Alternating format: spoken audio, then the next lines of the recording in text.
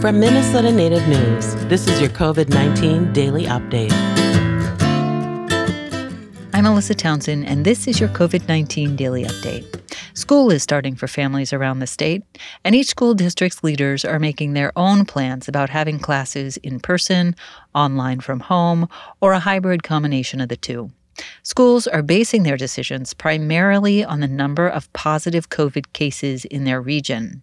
A significant outbreak of positive COVID cases means kids stay home and take classes online. Distance learning helps keep families safe from COVID, but it obviously creates a lot of challenges. There's managing the computer and the internet access and navigating the classroom software the school is using.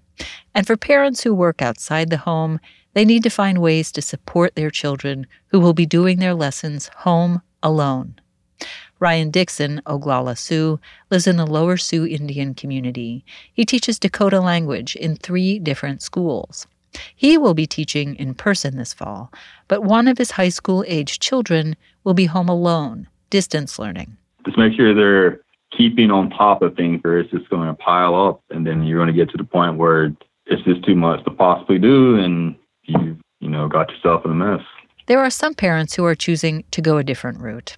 Susan Bolio is a citizen of the Red Lake Nation, and she lives in Brainerd with her husband and her 4 children.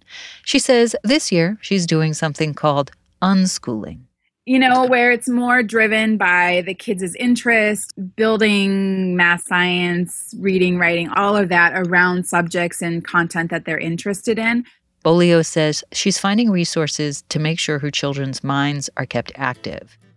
This Minnesota Native News COVID-19 Daily Update is supported by the Minnesota Department of Health.